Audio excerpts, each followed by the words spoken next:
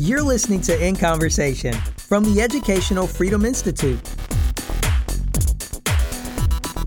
All right, we're streaming. Yeah, so it's been a while since we've done one of these, huh, Matthew? It's been like 3 weeks. Denisha Merriweather was the last person. I've been on the road nonstop since before then. But let's introduce our new guest. For everybody that's tuning in, this is the Educational Freedom Institute podcast, co-hosted by myself, Corey DeAngelis, Executive Director at the Educational Freedom Institute, and Matthew Nielsen, who is a co-founder of the Educational Freedom Institute. Today, we're lucky to have with us Drew Holden. I'll put his Twitter into the bio. He's pretty active on Twitter. He's also a freelance commentary writer. He's had words written in New York Times, National Review, Washington Post, Fox, and many other outlets. So thanks for joining us today, Drew. Yeah, Corey, Matthew, I appreciate you guys having me on. I'm thrilled to be here. So let's a two-part question to start off. One, could you tell us if you have a particular interest in the education policy world? What are your views when it comes to education? Give us a little bit of background on that. And then also, we really want to dive into the title of this, which is something we really haven't talked much about, which is what the media got wrong when it comes to COVID and the school reopening debate. And I mean, if there's any of that going on right now, let's talk about that as well, because I think we're getting into another school year where some of this seems to still be going on.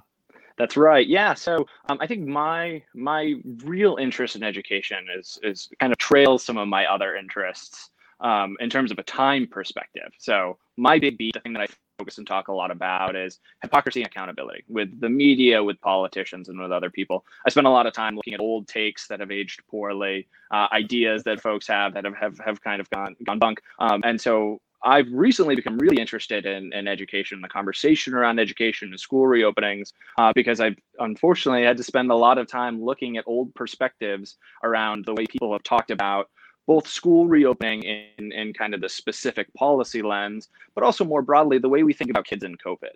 What's their risk? How do we account for that? And so there's been obviously a lot of things that folks have gotten wrong throughout the pandemic. Some of those, at least in my view, are more reasonable, right? In terms of what are the things that we want to do to try and avoid risk when we're not sure what's going on. But some of those are, I think, a little bit less forgivable. And a lot of those, unfortunately, intersect with kids. And so I've found myself writing, talking, and tweeting to quite a bit about the educational issue lately, because it really does feel like we're still fixed in a mindset that doesn't make any sense. Maybe it never did, but certainly by now we can be pretty confident in knowing that the way that we think about the risks to kids from COVID is wrong. So what do you mean by that? What is the kind of the risk for kids when it comes to COVID and how that relates to school reopening, and what have you seen that's kind of that people have gotten wrong when it comes to that risk level? Yeah, so I think when everything first started with COVID, one of the first things that a lot of states, but not all, did was they closed down schools. They closed down schools for a number of weeks, and then obviously a number of months, and it kind of had a long tail from there in different places across the country where they said, okay, we don't know what this is going to mean for kids. We're going to lock it down. 18 or so months later, we do have a pretty good idea of what it means for kids. In total, the latest CDC numbers have about 350 total deaths of kids, kids who are under 18, since COVID started. For a little bit of context, that's less than half and a little bit closer to a third, actually, of the number of kids who have died from pneumonia in that same time frame. That's less than the number of kids who have died from suicide. It's less than the number of kids who died from accidental drug overdoses. Unfortunately, when you actually, it's a little bit hard to disaggregate some of these numbers, but if the national trend in terms of increases in overdose deaths as a result of the lockdowns held for people 18 and under, we actually would have seen a greater increase in the number of overdose deaths than there were total deaths of people under 18 from COVID. Despite all that, and all these numbers are out there, right? There's no real dispute, I don't think, about any of these numbers. But for some reason, none of that thinking, none of that risk calculus has found a way to enter in the conversation around kids, and particularly around schools and whether kids should be in schools. So it seems like the media, what I've been pointing out for a little bit now, is that the media, at least especially at the beginning, focused on one side of the equation. minimizing risk when it comes to dying from COVID, even if that was a really low risk. And then not looking at the other side of the equation. Well, what happens when you close schools? What are the negative effects there? CDC just released some numbers nationwide finding teen suicide attempts and emergency department visits related to those suicide attempts jumping by 60-70% for female students. Right. So none of that was considered. None of it finds its way into the calculus. And I think part of it was people were really scared, right? And so to flash back into what feels like a lifetime ago now, but back in July of 2020, Secretary Betsy DeVos, former Educational Secretary Betsy DeVos, had an interview with CNN that just panned roundly by everyone. Everyone was losing their mind about. She's saying, kids need to go back to school. She's willing to sacrifice your kids for the sake of her talking points, right? That was the narrative back in July. CNN had a piece about how Speaker Pelosi and a few other representatives had slammed her. Rep. Ayanna Pressley came out with this quote about how she wouldn't trust Secretary DeVos to raise a houseplant, nonetheless take care of her kids. I mean, truly, the narrative was unbelievably fixed when all DeVos was saying, if you go back and rewatch the tape, was we got to get kids in schools. Like there are serious bad outcomes to not having kids in schools. And what we really need to do, and there's a lot of different things that have to happen in order for this to take place, but we need to go full speed ahead in finding out a way to get kids safely back into schools and doing everything we can to make that possible. But all of that got lost. It did. Well, it did. Go ahead, Corey. And it was all lost based on no evidence of keeping schools closed, actually reducing any risk whatsoever. And then I think all along we had, evidence from other countries like Sweden that kept their kids in schools. And then we kept getting more and more studies suggesting that the reopening of schools wasn't correlated with reductions in community-wide transmission, but we kept doing it anyway. Exactly. And mind you, none of those studies seem to find their way into the mainstream papers. And this is, I think, what really kills me, too. There's a study I'm sure you guys are familiar with for schools in Nebraska, where they looked at 20,000 students in schools who had continued moving forward with in-person learning. And they ended up only having 2 cases of kids who got coronavirus. And mind you, when we talk about kids getting coronavirus, the risk for a kid who gets coronavirus is vanishingly low. Right, it's unbelievably low. I was reading an analysis of some of the numbers that the difference between an 85-year-old getting coronavirus and a 20-year-old is 610 times. So for however many cases it would take to have one 20-year-old die from coronavirus, all other factors being equal, we would expect 610 deaths for seniors. That's wow. And that's between 20 and 85. When you look at between 0 to 8. And 0 to 18 and 25, it's also orders of magnitude. It's huge. Yeah. It's an enormous gap. And yet none of the conversation seemed to take any of this into account. And there was this theory early on in the pandemic that we couldn't send kids back to schools because there were going to be hotspots. There are going to be clusters. There's going to be this local spread. You got all of these kids. They're not going to wear the mask. They're not going to be able to, they're going to be coughing all over each other, whatever. And then we knew relatively early on that simply wasn't happening.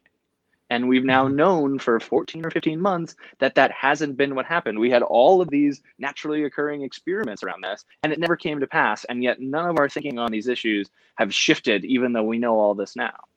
Well, and a lot of the mainstream media didn't want to point out that the private schools were more than able to do it with no problems. Daycares were able to do it. Every other business that had more risky customers were able to reopen, but the safest places in society, as far as the public sector, was not able to get it done. I think right, and I'm sure you guys remember the demands, right? There was I think it was in Loudoun County, right by me, that the head of the Loudoun County Public Schools said they would need 5 Pentagon-sized schools in order to safely educate their students. Like, it's absurd, right? When we look back on it, it really is laughably ridiculous, and yet so much of our thinking, even now, as we head into a new school year, so much of our thinking is still pretty closely tied to that. It's, well, we need a ton of space between them and they can't have interaction. Teachers unions came out, yesterday, and said that actually now we do need all of our teachers to be vaccinated, even though the Biden administration says that isn't true.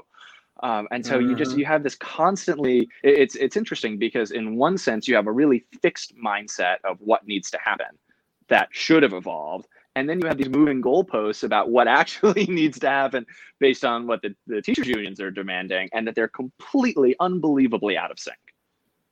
It's really interesting. And on this note, going back to the Betsy DeVos comment, there's been kind of this catch-22 for people who are advocating for children being in school, but really hating the Trump administration. Right. And so it's like, you have that whole group of people too, and talking about how the media missed the mark over the past 18 months. I mean, there's that aspect of it where I think you would have had a lot more people coming out and saying, no, I mean, come on, people, we need kids in school because of mental health issues. I mean, even if you just took that by itself, exactly, everything else aside, but they wouldn't do it, or at least very few people would do it because of the politics of COVID. And so what are your thoughts on that, Drew, of that kind of, difficult interplay between, I really want kids to be in schools because of all of the benefits and the low risk, but I can't advocate for that because I'll be seen as, something I'm not, which is a Trump supporter, right? Yeah, exactly. Yeah, I think that's right. I living in DC, I hear it a lot that there are people who are like, well, I don't really want to wear a mask, but I don't want people to think that I'm a Republican walking around without a mask on. And so I think there is a little bit of that infected it. But I think more than anything, Matthew, to your earlier point, it really was a Trump and DeVos thing, right? If you remember when DeVos was first confirmed, the conversation around who she was and what she was going to mean for students was so egregious. It was so dramatic. It was, she was going to come in, she's going to close every public school. We're going to, there were so many people who are so fixated on anything that she wants and anything that Trump wants. They have to be wrong and bad for kids. And so there's this reflective rejection of any policy they have that might make sense.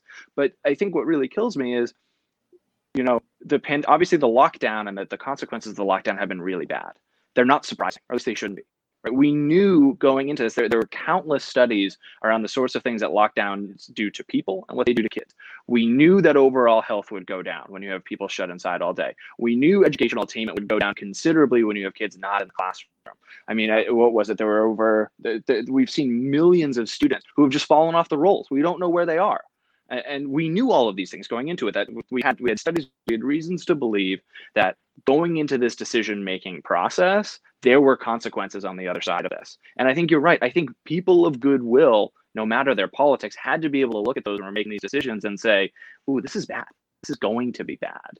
But it really was that, but I can't be with Trump, right? I can't. And of all things too, especially I would imagine for parents, for educators, agreeing with Trump about the well-being of my children. If you're a well-heeled liberal, that's unthinkable, right? Of all the things to possibly agree with this guy on, this is the last one you could possibly do. And so unfortunately, I think that thinking really did seep in, and we've obviously seen it's had really considerable consequences. Yep. So one of the articles that I had fact-checked came from Washington Post. Here, I have a little screenshot of it. Yeah. We'll bring it up. We'll bring up the quote. I tried to send the editor this quote to say this is disinformation. There's no evidence for this. And I'm sure you remember this back and forth, Matthew, because I tweeted about it a lot. But here's a snippet from a Washington Post article. It was an opinion editor, but it's still in the Washington Post. Oh, look at how small it popped up. That's not the one that I want. But it had to do with the disproportionate amount of teachers included in COVID obituaries, which is absolutely not the case. Yeah. Okay. They were trying to make the argument that teachers were dying of COVID in larger numbers than essentially. Here it's going to come up now. It's probably bigger. Okay. There we go. They said, quote, even with the limited school reopening so far, the disproportionate number of teachers appearing in COVID obituaries is striking. They were arguing against DC public schools having a plan to reopen. There's no evidence of that. If anything, from other countries, they found that school teachers were, after adjusting for age and sex, were actually less likely to die from COVID than other similar professions. Yeah. Which again makes sense when you think of how few teachers have been in place. And also the other factor that goes into all this is the vaccination rates, right? Teachers are among the most vaccinated professions and have been for many, many months, right? And now that they're at like 85%, I think Weingarten's new figure, what they have to be is 100%, right? Because you got to keep moving the needle or else they'll have to get back in the classroom. But yeah, it shouldn't surprise us that, you know, across all professional classes, that people who are not having much interaction with other people who could potentially be infected aren't going to die at disproportionate rates. And so it really does boggle belief, I think, when you get into making those sorts of claims. And again, you know, I think part of this is there's a little bit of a sleight of hand when you make a claim like that.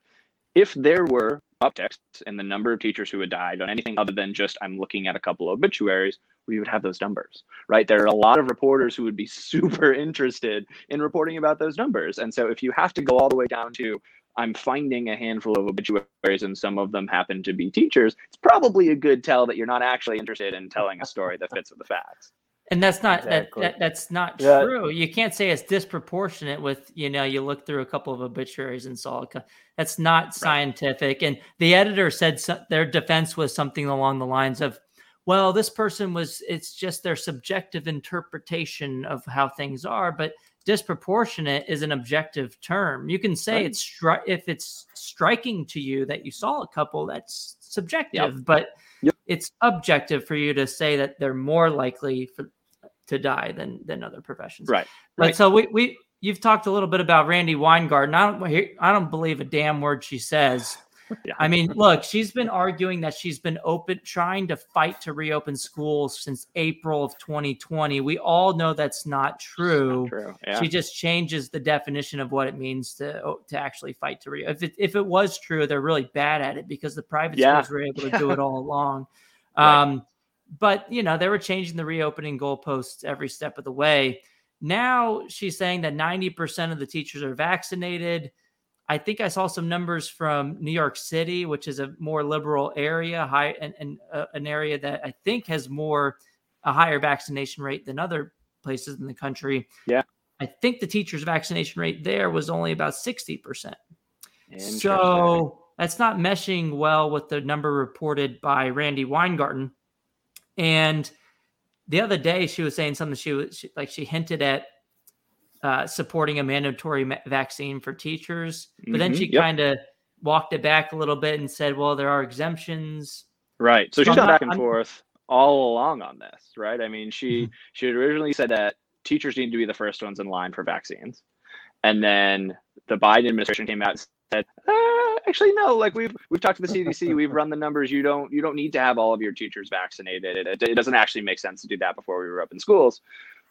Lo and behold, after a couple of meetings with Weingarten and the Teachers Association, I think 3 weeks later, the Biden administration changed that guidance to walk it back a little bit more in favor of the teachers. And wouldn't you know it, the Teachers Association was Johnny on the spot to applaud that change. And so every goalpost that exists around reopening schools, she's changed at least a couple of times. And at the end of the day, like she knows, I think that the New York City case is instructive. She knows it's not going to get to 100%. 100% of teachers, like 100% of all professions, don't want to take the vaccine. Whether or not you agree with that, that's a simple fact of life. And so particularly in a place like New York City, that actually doesn't surprise me over much, right? Because when you look at the disparity between whites and Asians in New York City receiving the vaccine and people of color receiving the vaccine, there's a pretty considerable delta. And so what it probably comes down to, and I had a piece for Washington Post about this this past week about vaccine skepticism within communities of color in DC and more broadly. That's built in. It's nothing we haven't been able to crack. And so what Weingarten is essentially saying is in these places where we have more teachers of color, we're not going to send kids back to school. And one of the things, too, that I think has been lost throughout this entire conversation around schools and school reopenings is it tends to be poorer communities of color that are hurt considerably worse than well-to-do, well-heeled white schools. It's the parents who can't afford to get their kids in pods or get them with a private tutor who really get hurt by this stuff. And that for some reason that bounces off Weingarten and the Biden administration that's supposedly committed to racial justice and everyone else. Like none of these conversations manage to find their way in. And it's a tragedy, right? Because we can measure this in lives.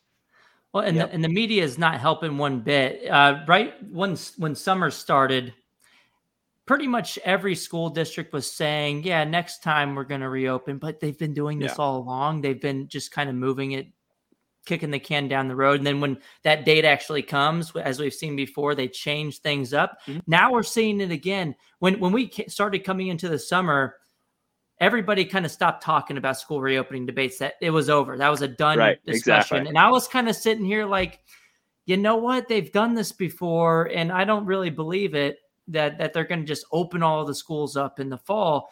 And then Randi Weingarten started tweeting a little bit more often throughout the summer about, this Delta variant, about, oh, I'm kind of concerned. And I would quote tweet her and just put one word. I'd say foreshadowing. Yeah. I was going to bring that up in the pumps.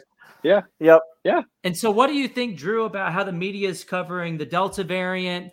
It seems to me like they're pretending like this is a whole new conversation that's separate from last year's, COVID thing. Right. And now, they're reporting cases instead of percent. They're reporting cases instead of hospitalizations and deaths. Right. Yep.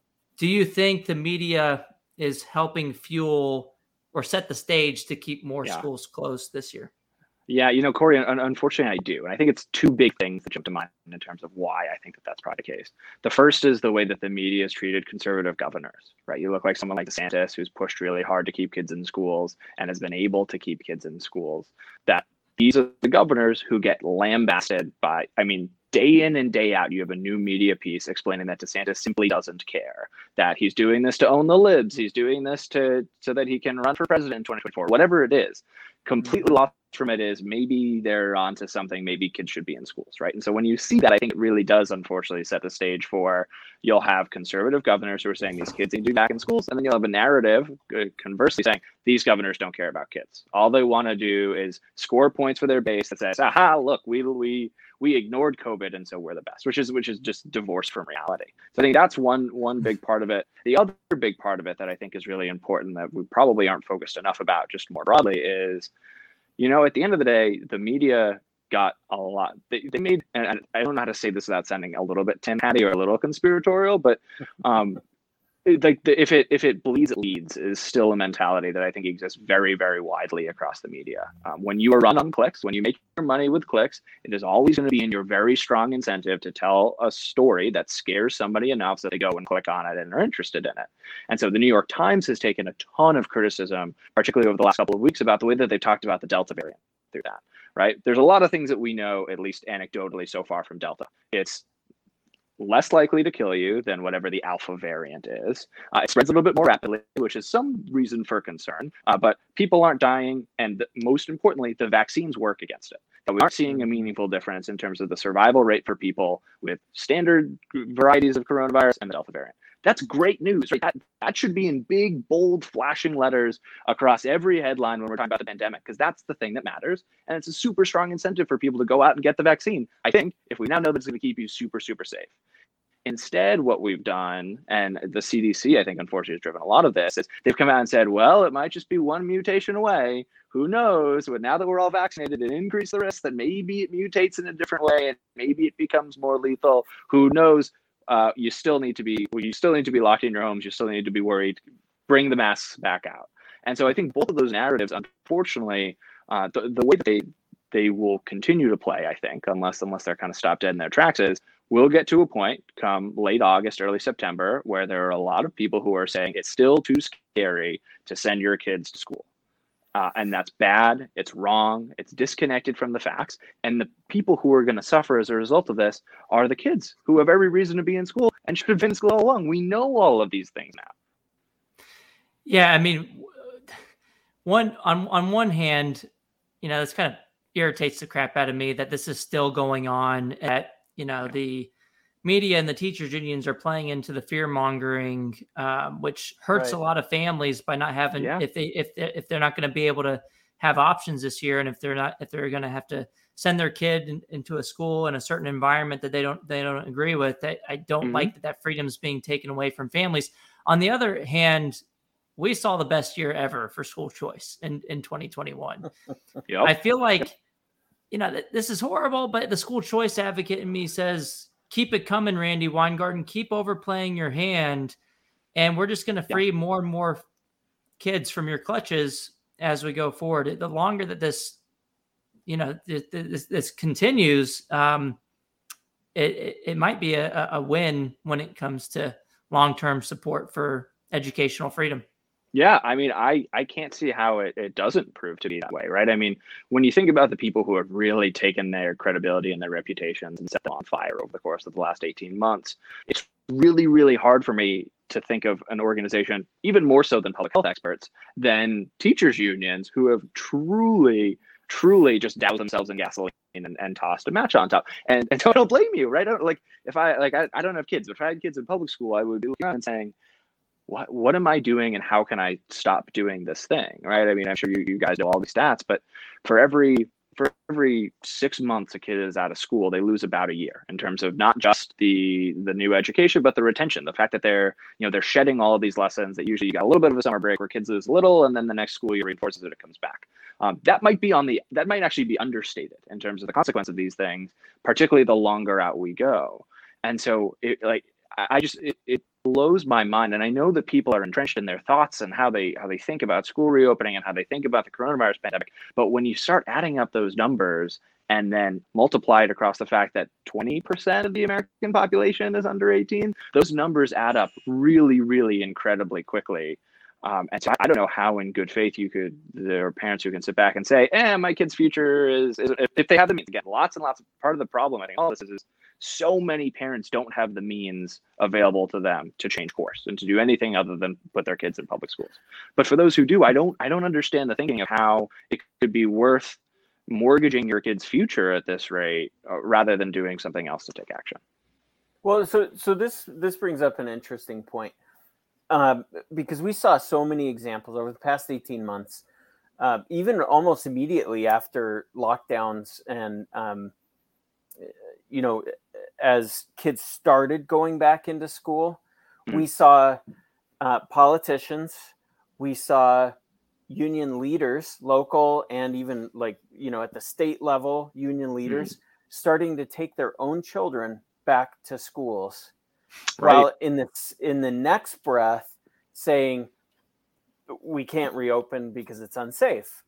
And so, going back to the hypocrisy thing, you like to call that out, Drew, which I love reading those, by the way. It's fun to read those when you write about that stuff. There's unfortunately a lot of it. Yeah, well, exactly. And EFI here at Educational Freedom Institute, we have an entire map of, the school choice hypocrisy map. One of our more popular pages on our website. And if you could speak to that a little bit, it just happens, like you said, way too frequently. It happens all the time. And we saw it again, almost immediately. People were, it was like lockdown. Mayor Bowser here in DC telling me I have to wear mine. Yeah. Oh. Right. Exactly. So thoughts on that? Yeah. Listen, I think political hypocrisy isn't anything new, right? We've seen a lot of these things before, but I think what it does, and it doesn't get picked up on enough, particularly by the mainstream media, I think is where I have a lot of bones to pick here, is for a lot of people, the idea that there needs to be suffering involved to our response to the pandemic makes sense when it's not their suffering and it's not someone they care about suffering. And so the idea that, it's going to be tough to close down the schools, but you're just going to have to grin and bear it. That logic is a lot easier to hold when you know that your kid, the person who you are fundamentally concerned about, they're going to get to avoid that. They can skip by. And I think, unfortunately, what it does, at least to everyday people, right? And again, it should be a really strong narrative across the entire corporate press. And for some reason, it isn't. But when you have things like this, when you have Mayor Bowser putting in place a new rule and then violating it herself within 16 hours, it sends a super clear signal to everyone sitting there watching at home to say, you don't care. You don't buy this, right? Like, you think this is bogus. And if you actually believed that this was something worth doing for everyone, rather than just the people who you can compel to do these things, you would just do it. And I think one of the reasons that it keeps happening, and this gets back, I think, into the media as well, is governors, mayors, other people for the last 18 months, a lot of them have gotten plaudits for appearing tough on COVID by doing things that, whether or not they're right, even taking out the value judgment and all of it, simply doing something is enough to earn people some pats on the back. And I think that you saw that with Bowser with the new mask policy. And so while politicians are driven by lots of things, I think one of the biggest impulses throughout all of this has been act like you care. Do something because it will show people that you care. And unfortunately, the people who are having to bear the brunt of those consequences in many cases throughout this entire lockdown process have been kids who can't go to school because a governor or a mayor wants to look tough to the teachers unions who are going to score them when they run for re-election. And I think that's to me what is really driving the hypocrisy and really is what makes it just so unforgivable. Yep. It So- makes sense. So one thing I've noticed, I don't know if it's just the teachers union response, and just because the teachers unions are responding, the media is covering it one side and not the other. But there's a lot of Republican governors in what 8 states now, Florida, Texas, and Texas included, that have banned mask mandates in schools, so families can all decide for their own kids. And the teachers unions have responded to that by saying they're subverting local control, which just means teacher union control. Right. Because look, the most local form of control there is the family unit controlling, deciding for their own kids. But then the media hasn't covered the Democratic governors that have implemented mask mandates in schools, which also subverts local control. Right. But it's just not getting covered that way. And I don't know if it's because of the unions aren't attacking it or. Yeah, when it aligns with their policies, right? I mean, you would think exactly. You would think the media would at least, when this is covered in a red state, say, oh, but the unions don't use this. They could at least note, like, the unions haven't said this about any of the blue states subverting local control. Right. It's and I mean it's really a heads I win, tails you lose sort of scenario, I think, in terms of the coverage. And what it really comes down to is, I think in the back of their minds, right, we know, like one of the things that I always kind of get up on my hobby horse about is we know that about 80% of the media leans left. And so I think what it really comes down to at the end of the day is the overwhelming majority of reporters think the teachers unions are right on this stuff. They think they're right on the mask mandates. And so the reason why the reason local control only matters in one direction is because it is advancing a policy priority that is broadly supported, and not just supported, seen as the only reasonable approach by most of the people who are doing the covering. And then when you see it on the flip side, right, when governors say, hey, you know what, schools, you can't tell kids what to wear on their face when they come into schools. Parents, your decision to make, it's on you. If you want to do it, do it. If you don't. That instead is going against what they're actually looking for. And so it becomes just as much of a threat because they just want everyone to wear masks. They want everyone to bow to the teachers unions on these sorts of things. And so the local control might be a convenient rhetorical tool to be able to beat people over the head with and say, this is why you're doing this thing wrong. But really what's driving it is they want everyone wearing masks. Mm-hmm. I mean, we see this in academia too. I was the first person to do a study linking teachers unions to school closures. Personally, I thought, hey, this is a problem that they're doing this. But when I wrote my article, because I knew there was going to be a lot of left-leaning academics reviewing my paper, I made sure not to take a side. I was just, there's this relationship. We don't know if they're making the right decision or not, but there is this relationship. I ended up revising the paper later and adding in more personal judgments when I found I had more friendly reviewers, but the initial draft wasn't like that at all. And I just read a paper using Iowa data just like a week or two ago. They did a similar study linking, and this was George Washington University researchers linking teachers unions to mask mandates. And the way that they wrote it was so, just praising the teachers unions for being heroes, for saving the kids. But they didn't cite any studies suggesting that, or at least I didn't see them cite any studies suggesting that overall the masking is actually reducing risk for kids in schools. I don't think that's the state of the evidence. I don't think we have significant evidence. I was just saying, because there's research that's right. Like that's I think one. I always like to be careful with what I say, but I haven't seen significant evidence suggesting that the mask mandates in schools have reduced serious COVID risk for kids. And that didn't stop those researchers from saying, "Oh yeah, they're heroes. They're saving exactly. kids." Exactly. And at the end of the day, like part of it is there have not been enough kids who have gotten sick from or died from COVID to probably be able to do a very comprehensive review of that information anyway, to know if any of these mask mandates in schools would even work. And I think that's one of the really frustrating things in all of this is setting aside personal perspectives on mask mandates and school closures even, and any of that. There's one side who are making the decisions and doing so in a real absence of evidence, right? We're asking kids and parents to do all of these things, jump through all of these hoops, keep their kids at school or keep their kids out of school for a year. And we don't actually know if any of that is doing anything, right? Even if you want to say, I think for me, the thing that I come back to is if we're balancing these two things, I have perspective on how we should balance these things. But I think it's important to remember that we're trying to do a balancing act where we don't actually know if the weight on one side of that scale is even real. And yet for some reason, that doesn't ever, like, I know you guys talk a lot about this, but for whatever reason, that doesn't find its way into these conversations. It's almost like you get kind of these like these moral scares, these moral outrage scares, where you have people who are like, we got to protect the kids. It's like a 1970s Satanist thing all over again, where you have these assumptions about this must be bad for children. Look at all this evil rock and roll music. We don't actually have you don't have any hard evidence that any of these sorts of things that you're so scared of are actually happening. And we're just seeing that play out at a fully national level with enormous consequences, and we're not looking that layer below to find any of the data. Mm-hmm. So I just wanted to say, it seems like a lot of the people in this discussion operate from the standpoint of the burden of proof being on the people who want freedom. I think the burden of proof should be on the people trying to restrict our liberties.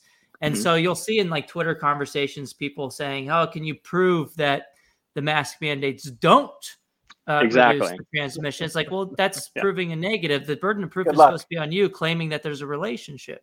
Exactly. So and again, it's the knee-jerk decision making. I think part of the big problem is, as soon as this thing came out, we weren't sure what to do. We locked everything down. And so right from there, when people start thinking about, well, what should we do now? We're having a conversation about reopening as if it actually made sense to close in the first place for schools and for everything else. And so I get why people think that way, but I think it's important to call it out and recognize that it's wrong, that you can't prove a negative on any of this stuff. And so the burden of evidence absolutely needs to be on the people who are willing to hamstring the educational attainment of our nation's kids. That always should be the burden of evidence on this, but it's not. And I think that's a real tragedy. So what do you think about, so you just mentioned school reopenings. We talked a little bit about masking. Some politicians and officials have proposed that if schools don't reopen, or if they do force all kids to wear masks, give the parents a voucher, let them choose an alternative school, whether that's a homeschool setting or private school or another public school. I think Rand Paul just had a statement 1 or 2 days ago where he made this case that he's going to introduce a bill to stop any bill that goes through Congress if a locality doesn't reopen their schools fully for in-person instruction. And I think there's Florida Board of Education just formally approved letting people vote with their feet if they disagree with the mask mandate in the schools. What do you think about those kinds of proposals? And then also, have you seen any media reporting on these types of things and whether it's fair or accurate? Yeah, so I mean, I think they're a great idea, quite frankly. I think that when we start thinking about how much American taxpayers pay per student, it's a lot of money, right? And I know you guys know this, but Americans, whether or not you send your kids to public schools, are paying an enormous amount of money every year to support these schools. And so to me, if you level that up and say, okay, we're not paying for these schools, we're paying for education, it would make eminent sense to me that you can take that check and say, okay, I am going to make the decision to say, I am going to pay my component of the education for my kids and do X, Y, or Z. That makes total sense to me. It's interesting that you ask about the coverage on it, because I really haven't seen much of any conversation around it. And unfortunately, I don't find that terribly surprising. You know, I think that it's one of those things, and I think a lot of the school choice issues tend to come down to this. When you have one side that is so entrenched against an issue, but doesn't necessarily have a whole lot of a huge intellectual leg to stand on, it becomes almost problematic to even talk and report about it, right? Yeah. One of the things I think we've seen across the entire pandemic is, sure, you might not agree with the way that, say, Governor DeSantis is handling Florida, but if there's ammunition on the other side to say, at least compellingly to their audience, this is a bad thing, you can still report on it, right? You get away with talking about those sorts of things. The problem becomes if even people on your side aren't particularly compelled by the logic that you're advancing. And so you've got a Democratic Party that is unbelievable, maybe more so than any other single issue. They're unbelievably beholden to teachers' unions on these issues. They're not beholden to parents, right? None of this, I think very rarely does any of this have to do with individual parents and what they want. And so you can't give the game away on this one by talking about it too much, because then parents will be able to step back and say, well, I want to be like, if I'm a parent paying $1 zillion in taxes in Loudoun County, I'm saying, well, if I'm paying this and getting that doesn't make sense to me. And if there's an alternative that says I can get something a lot closer to comparable, I would much rather do that. And so it's a hard thing to talk about given those constraints. So the headlines in Florida, at least, have been horrible. The Florida rule is if you disagree with the mask mandate or a ban, either way, whether you want the mask or not, you can choose. And I think that's the way it should be done, that it shouldn't be one way or the other. But NPR, for example, their headline is DeSantis threatens school funds if Florida districts require masks. They're leaving the other side of that out. Right. You look at the AP News, Florida okay school vouchers in districts requiring masks. WPTV, Florida approves school voucher, same one. Herald Tribune, Florida education leaders tie mask wearing to harassment. So they're only reporting it as if you get a voucher if you don't like the mask, which may be the case for a lot of families. Right. But the ruling is inclusive of everybody's views. Exactly. But they're turning it into like all these anti-mask parents. And they're only including that in the headline. I think that's exactly. And so I think the NPR one is really illustrative of the problem here, right? DeSantis isn't at all saying that he is going to tie the funding for schools to their mask mandates. That's not what he said. He said he is leaving it in the hands of parents across Florida. And even NPR is able to concede that what that's going to mean is people aren't going to want to pay for it, right? People are not going to want to keep sending their dollars, given the option, to the public educational system if it means this thing. What NPR, if they're interested in actually reporting a story or being accurate or honest, I think what they would probably do is step back and say, why is it that so many parents would flee if this thing happens? Because it's not, I think it's actually earnestly manipulative to say that what is happening is done by the governor, when all he's doing, again, this gets back to the freedom conversation, all he's doing is giving people the freedom to vote with their feet. Anything else is the decision is a decision entirely made by parents.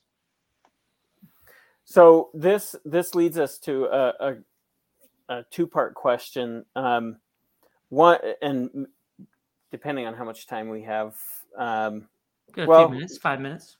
Yeah, we got a good solid 5 minutes. So let me ask you this, Drew. So it's obvious, it's evident based on how this conversation has gone so far that you know how,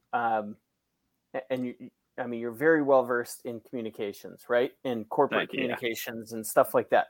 So let me ask you this. If you were to just happen upon Randi Weingarten in the street tomorrow, and she says, Drew, I really need your advice. What should I be doing at the AFT? How can I communicate more effectively going forward? What would you advise them? And I think it would be fun to take a do it both ways. Do it like if you were Drew, and then do it the other way where you're her communications. You're being paid. You're on her payroll, and you have to advise her as the union president at AFT. So give us both. What would you do? Yeah. Okay. So first, I think the easier one is probably to be myself. So I'll start with that. Listen, I think what I would tell her is I would say, listen to the parents. Right, what you should be doing now and what you're not doing is having an earnest interest into the actual constituency that your specific constituents are supposedly serving.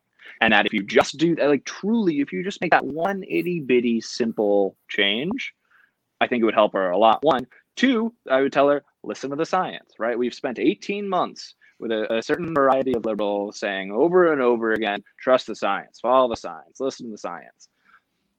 I think that phrase gets manipulated and turned on its head a lot, But I also think that there's merit to it when you're just looking at the raw scientific information. This is one of those cases where you've got it. You have teachers who are overwhelmingly vaccinated. We have good information to know that schools aren't hotspots. And we should be, and again, like absent this pandemic, I think the teachers unions, if you could go back in time 2 years and say, would it be bad if kids weren't in schools? They would all say, yes, of course we know that this would be bad. We know what these consequences are. We know educational attainment suffers. It would be, go back to those things, right? Try and get Trump out of your head for 30 seconds and the specter of Trump out of your head for 30 seconds, and go back to the way that you would talk about schools open, students in seats, if there had never been a pandemic with a president you didn't like in charge of it. That would be, I think, the ultimate guidance I would try and give her and say, this push her in this direction. So I think at the end of the day, whether or not what's good for the teachers unions is good for students, I think what tends to be good for teachers is often good for students. And that this seems like a really, really striking case of why that should be the case. Now, unfortunately, if I'm our comms director, right, take that hat off and put on the other one. What I'm saying is CNN just called again. And for the fourth time this week, they want to have you on to talk about why DeSantis is evil, right? And so all of their incentives, if I'm in the comm shop there, all of the incentives very clearly align with keep doing what she's doing, keep dragging her heels, because listen, I mean, she's got the ear of the mainstream media very clearly, who puts her on as the hero uncritically, right? You can watch any interview she's done at CNN or MSNBC or ABC or what have you. They are overwhelmingly it's applause, right? She's one of our nation's first responders, emergency heroes, whatever all it is. And right. So I would say, keep digging your heels in here. You've got the ear of mainstream media. You've got the ear of the Biden administration. Why would we change gears now when it's very obvious that the people who we really need to have hear us, pandemic or not, are listening to us and listening to us more? The incentives, unfortunately, run directly away from the well-being of students, but they're very strong. And I think right now they're very clear. So that's a very complex communications director scientific response. I have a quick response. If I'm a school choice advocate, my recommendations to Randi would be to keep doing what she's doing, keep overplaying her hand and pissing off parents. If I'm truly trying to help her, I would say to, delete your Twitter. Yes. Delete your Twitter and tell her comms director to stop answering emails from bookers. Delete your account. Delete your account now. Okay, cool. That would absolutely be in her best interest. So I think we're running up to, I know you got another meeting, Drew. I want to say thanks again for giving us so much of your time. I know the Absolutely. Educational Freedom Institute listeners really enjoyed your take on what the media got wrong over this past year and what they're still getting wrong when it comes to COVID-19 and school reopenings. Absolutely, gentlemen. I appreciate you guys having me on.